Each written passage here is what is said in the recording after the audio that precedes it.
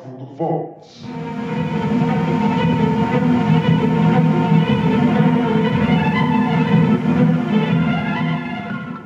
Welcome to another episode of One from the Vaults, the podcast that brings you all of the dirt, gossip, and glamour from trans history. I'm your host, Morgan M. Page. If you have even casually glanced at the news lately, you're likely very aware of the plight of Latinx migrants fleeing violence and political persecution in their home countries, only to face mass detention, brutal family separation, sexual violence, and deportation at the hands of an American government that has, at the best of times, been indifferent to them and is today launching an all-out attack against them.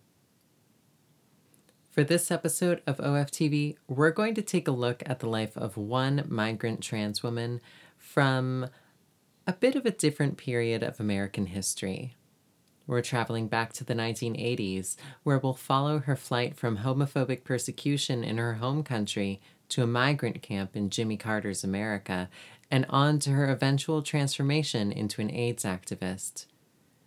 Though her story is not yet over, she has already been immortalized in graphic novel form by Jaime Cortez. Join us as we discuss the fabulous life of La Chica Streisandissima, Adela Vasquez.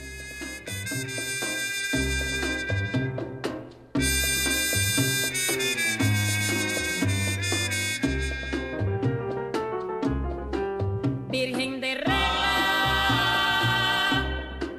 hoy es tu día, Madre de agua, Diosa mía, llama ya, la reina eres, es para ti. Estos cantares que te brindamos, oh Madre mía. To hear her tell it, Adela Vasquez was born with the smell of burnt sugar in the air. Castro's revolutionaries had set the local sugar mills on fire as they swept the country in 1958, ushering in the revolution that would forever change Cuba. With revolution in the streets of Camagüey, it was too dangerous for Adela's mother to go to the hospital when she went into labor.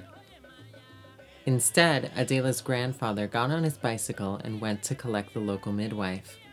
But Adela waited for no one and was born before the midwife arrived. Adela's mother had given birth out of wedlock, and even in the midst of revolution, that was a disgrace to a Catholic Cuban family. So, her grandparents adopted her and raised her on their orange farm. In Jaime Cortez's graphic novel of her life, Sexile, which was drawn from 14 interviews with Adela, she spends quite a bit of time discussing her sexual misadventures in her childhood. According to her wild stories, she slept with everyone from classmates to teachers to truckers at such young ages that even I clutch my pearls a little bit. When, at age 11, the revolution sent her to an all-boys boarding school, she turned lemons into lemonade and set to work seducing all of them. She's clear on one thing, though, telling Cortez vehemently, "But do not call me gay. I never had gay sex, never will. I'm always the girl, he's always the man, even when I'm fucking him." The boarding school, as many all-boys schools did at the time, had a drag pageant. At 15, she entered the pageant enlisting her girlfriends to help make a weave by taking apart a coffee sack thread by thread. Though she turned the look, she says she lost to a boy with a fake pregnancy bump. In an interview with SF Weekly, Adela says, "On my 13th birthday, I told my grandmother to give me money to go to the movies. Of course, I didn't go to the movies. I went walking downtown, finding out where all the locas hung out in Camagüey. Around the Casino Campestre, a park with plenty of fountains. I had seen a few locas, a few faggots. There I met people that I know to this day, La Yoya, La Miami, and some other weird locas. Those were my first contacts with Cuban faggotry. The Casino Campestre had a fountain in the shape of a swan that spat water out of the beak, and there all the locas would get baptized. An older loca would baptize you. She'd wet your hair and forehead with water, pulling your head back and praying, "With this water we are turning you into a faggot." And I was baptized as La Chica Streisandissima. I had my godfather, named Candelita, and my godmother, another loca. We were so young, 14, 15 years old. We'd sit at that park and model all the clothing we had. And now comes Fulana with that stunning dress. In our heads, it was wonderful. During her teens, the army sent her a draft notice. She showed up to the physical exam in drag and got rendered ineligible for service. The revolution had no place for homosexuals. In the early part of the Cuban Revolution, gay and trans people were sent to forced labor camps, often referred to in English as re-education camps. Some were able to avoid the camps by marrying other gay friends, gay men marrying lesbians mostly, but many were not. Adela notes that while the revolution gave her an excellent education for her teaching degree, she quickly lost the teaching job the revolution had given her because she was too obvious a homosexual, showing up to class with plucked eyebrows and blush. Perhaps, if she were a different person, she could have stayed in the closet, but as Adela puts it in Cortez's graphic novel, quote, "No one ever forced me to wear makeup to school, and no one was going to stop my ass from doing it. All the women's in my family were stubborn. My mommy, my grandma, large and in charge. I just felt I had the right to be whoever I wanted to be." Toward the end of the 1970s, Cuban writers and dissidents had begun trying to plead asylum at foreign embassies in Havana. The first few faced arrest for this anti-revolutionary behavior, and in May 1979, 12 more hijacked a bus and crashed it through the gates at the Venezuelan embassy. The following January, asylum seekers tried to take refuge in the Venezuelan and Peruvian embassies, only to be shot at by Cuban police, causing an international crisis. In April 1980, another group of Cubans hijacked a bus and drove it straight into the Peruvian embassy, with a Cuban guard dying from a ricocheting bullet. The Cuban government withdrew its guards from the embassy, and within days, 2,000 Cubans had flooded into the embassy seeking asylum from the revolution. It was a PR nightmare for the revolution, which was struggling to prove to the capitalist world that it had been successful and was wanted by the Cuban people. Eventually, Castro threw up his hands and said, "Fine, leave then." He announced that all those who wished to leave could go to Mariel Harbor and leave Cuba forever. The United States even offered to take these refugees in, which on its surface seems shocking today, but was really part of America's broader strategy of undermining communist revolution. Taking refugees from a country is an international signal that that country is a failure. This thinking is why Canada, for example, now has a safe third country agreement that prevents them from taking refugees in from their own allied nations, such as the United States or the United Kingdom.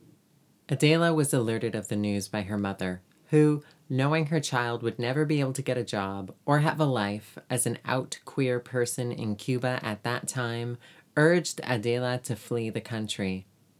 Her mother gave her 400 pesos, and Adela traveled from Camagüey to Havana with a group of locas just like her. They were told to go to a military base to wait for a bus to Mariel, but were met there by a mob of angry revolutionary men. The men beat Adela unconscious. Undeterred, Adela eventually made it to Mariel, only to be forced to wait on a beach for days with other asylum seekers. She says that Castro had, in an attempt to mess with the Americans, sent criminals to the beach to be exiled alongside the refugees. All of these outsiders were forced to wait while a tropical storm assaulted the beach, preventing boats from leaving. Adela gave up everything, even those 400 pesos. She finally got on a boat on May 13th, 1980. The journey is not far from Mariel to Miami, but after days trapped on a beach in a tropical storm, the Marielitos, as they would come to be known, were worse for wear by the time they got on the boats. Adela describes the boat as oddly quiet, a rarity among groups of Cubans, with rumor whispered between passengers that Fidel might sink their ship at any minute to punish them for betraying the revolution.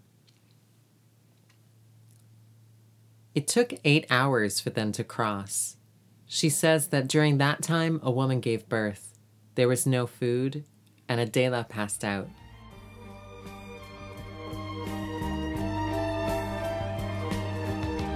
Funny how a lonely day can make a person say, what good is my life?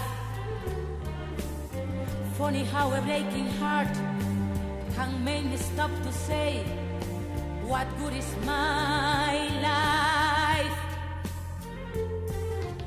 Funny how I often seem to pick and find another dream in my life. But her boat made it. In total, 125,000 Cubans fled during what's now called the Mariel boat lift. Refugees were met at the docks by Miami Cubans and moved to refugee processing centers. The one Adela describes was in an airplane hangar. Those who had sponsors in America were free to go with their sponsor, but people like Adela, who had no one in America, were sent to places like Fort Chaffee, a military camp in Arkansas. Things started to get better for Adela there. Food was in good supply, and she quickly found and slept with a well-connected man within the camp who got her own room. She notes that during that time at Fort Chaffee, she, quote, had all 31 flavors of Cuban dick. I guess I was saying goodbye to Cuban sex. Her stay there came to an end when a gay Cuban sponsor in Los Angeles agreed to take her on through the LA Gay Community Center. She'd spent 75 days waiting for a sponsor, and now she finally had one. She was free at last. Adela was given a small amount of cash and a plane ticket to LA by a Christian church. Her sponsor, Rolando Victoria, soon became her gay mother. He too had a heart that ached because he had not seen his own mother in years and, thanks to the revolution, knew he never would again, just like Adela. Rolando worked in a clinic and quickly warned Adela of the new threat that was appearing in the community. Young, otherwise healthy gay men were suddenly wasting away and dying from rare cancers. Even before it had a name, Rolando impressed upon Adela the importance of wearing condoms, years ahead of their mass adoption by gay activists after GRID, gay-related immune deficiency, became AIDS. Adela credits Rolando's stern, motherly advice with saving her life. Throughout her first decade in the United States, Adela watched as many young men around her died rapid, painful deaths. Rolando got a job at Neiman Marcus, where she sold all of the luxury products she'd spent her childhood secretly adoring in fashion magazines. But she quickly developed a coke habit that eventually cost her that job. One of her friends designed costumes for the Ice Capades and hired her on as an assistant. Rolando eventually drank himself to death. Adela says, quote, October 23rd, 1983, I got to San Francisco with my friend Catherine a few days before Halloween. It was the first time I lived in the ghetto, the Tenderloin. Right on Eddie and Taylor. I was dating Alicia. A bunch of Cubans and Alicia lived in that apartment. We slept on a mattress made of pillows, lying in the kitchen along with mice. This was the first time I went to the End Up. I walked on 6th Street. I was fascinated by San Francisco. Then I got a job at a hotel where everyone was from the Philippines and we had some communication problems with our accents. I worked in several places in clothing design, but mainly cutting hair. In one of these places, a tiny place over by the avenues, I worked with my girlfriend Jorge Luis and 3 other fags. All 3 of them died of AIDS. I was left alone, and in 1989 I moved back to LA, and that's when Adela was born. She had for years been watching the transsexual girls perform at clubs like the Cha-Cha Club in LA and been fascinated by their glamour. But now she was finally doing it herself. Many of her gay friends reacted negatively as she recounts in Cortez's graphic novel. She began taking hormones and working as a showgirl in drag pageants. She says of her transition, quote, "When I first arrived in this country and saw the first transsexual women, I was like, wow. When I saw Zulka in LA, for instance, the first time I looked at her and just stared. All silicone, a very beautiful monster. She's a marvelous person, that Zulka, with a wide knowledge about all this. It was like talking with the guru of transsexualism. That's when I began to transform myself, to transition. So I never went to the doctor. In that, trans Latinas hold all the power because they bring their hormones from Mexico. During that time, there wasn't that thing where you could just say, I'm going to make myself a girl and go to the doctor. I'm not sure how it was for the white girls. I think they could because there was that problem of the gatekeepers. But I personally never heard about that, going to the doctor. This is what you did. You went with an older loca who advised you in what hormones to take. They gave you fantastic recipes, and you try and see which one worked for you. Some would turn you hysteric. It was wonderful. We got them through the black market. What many of these hormones are is really strong birth control, and they'd turn you into a beauty. So much tits." Adela told SF Weekly, "When I won Miss Gay Latina, the AIDS epidemic was still strong. There was no pill, none of those things we have today. I'd do my show at different places. I'd performed at a hospice where people went to die. And that's when I realized that there were a lot of us, that the transsexual thing was not organized, and there was nobody representing the Latinas as a community. For instance, the Latinas taken to the hospices to die were not allowed to dress as women. They'd be there dressed as men. I mean, it wasn't that they didn't let them, but the place was not conditioned for them to be who they were. I said to myself, okay, Adelita Mama, you need to do something." That's when this lady, this drag queen, this boy who dressed as a woman, this person calling herself La Condonera appeared in my life. Mexican. This communist Mexicana giving away condoms in the street. I don't even know where she was getting those condoms from, but she'd go out at night where the prostitutes, the drag queens were. She saw me performing and went up to me, could not stop herself, and said, "Mamita, I want you to work with me." When I started working with her, I realized there were a few other people I could recruit. I recruited Alexandra. At that time, Alexandra had just graduated high school, a pretty, chubby girl. Alexandra is Puerto Rican. She was 18 at the time. After I recruited Alexandra, there was another Salvadorian loca, very tall, and another kid who was around somewhere. There were 4 of us. We were called Las Atredivas, a group of transformistas, let's say female impersonators. We created that group. Really, it was my idea, and Hector Leon, La Condonera, had the ease of knowing people, the connections, because he was involved with Proyecto Contra SIDA. Proyecto Contra SIDA was on 18th and Dolores, where the ice cream shop is now. Las Atredivas spoke with Gustavo Arabioto, an HIV coordinator for an organization of the time. He also got involved. He connected me with the bartender at Esta Noche, this beautiful Puerto Rican boy who died. He asked the owner if we could perform there. He said we could, and I proposed to them a show with the Atredivas that began at 1:45 a.m. They used to have a license that let them open until 4 a.m. on Saturdays. I'm not sure if they still have it. Word got around as I told my friends who hung around the area. Many were straight, and so the bar would fill at that time with a completely different crowd. In addition to her work with the Atreidivas, Proyecto Contrasida ended up hiring Adela as the first trans Latina to work within the AIDS service organizations in San Francisco. She also worked as an activist for the Latinx trans community. She describes some of this work to SF Weekly. Quote, Tamara Ching asked if I wanted to represent trans Latinas in the Human Rights Commission during a meeting at City Hall. At that time, transsexual people got disability because transsexualism was a mental disease, and I thought this to be horrific because in this capitalist country, when they give you disability, you don't count because you are not producing.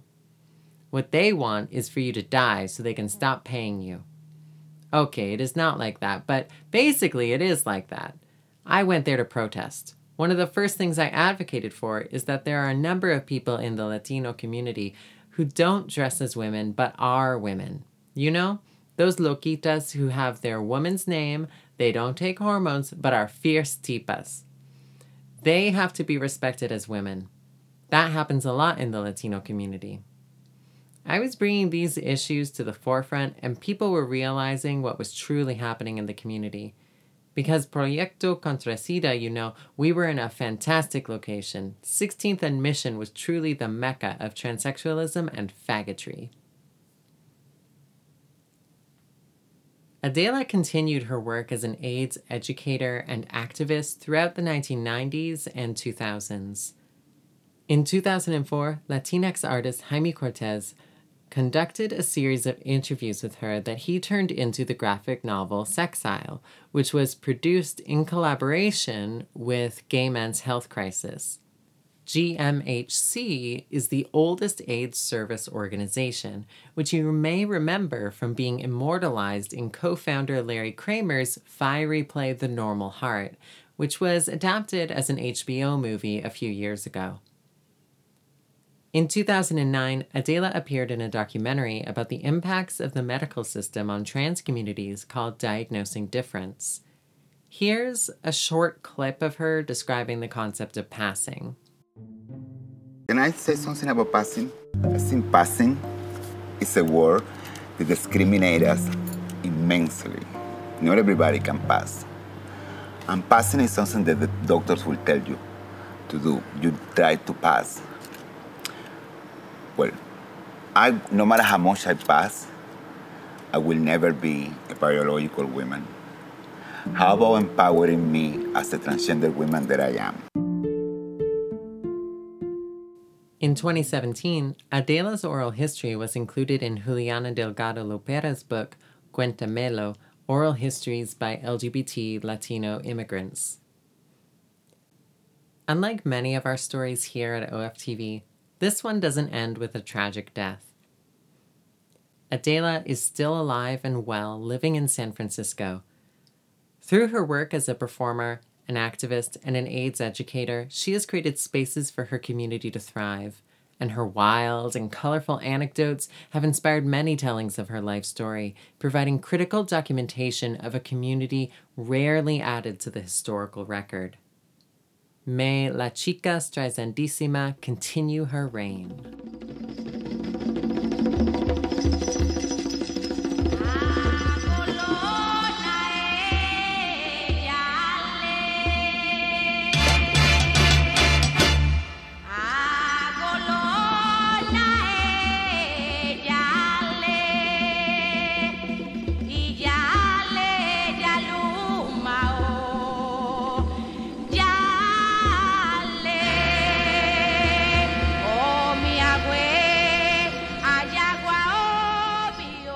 Thanks for listening to this episode of One from the Vaults, the podcast that brings you all of the dirt, gossip, and glamour from trans history.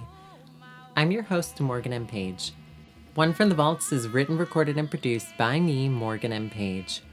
It is recorded in London, England. Check out the show notes for all the sources I used. If you like the show, please subscribe on SoundCloud, iTunes, or wherever else you get podcasts.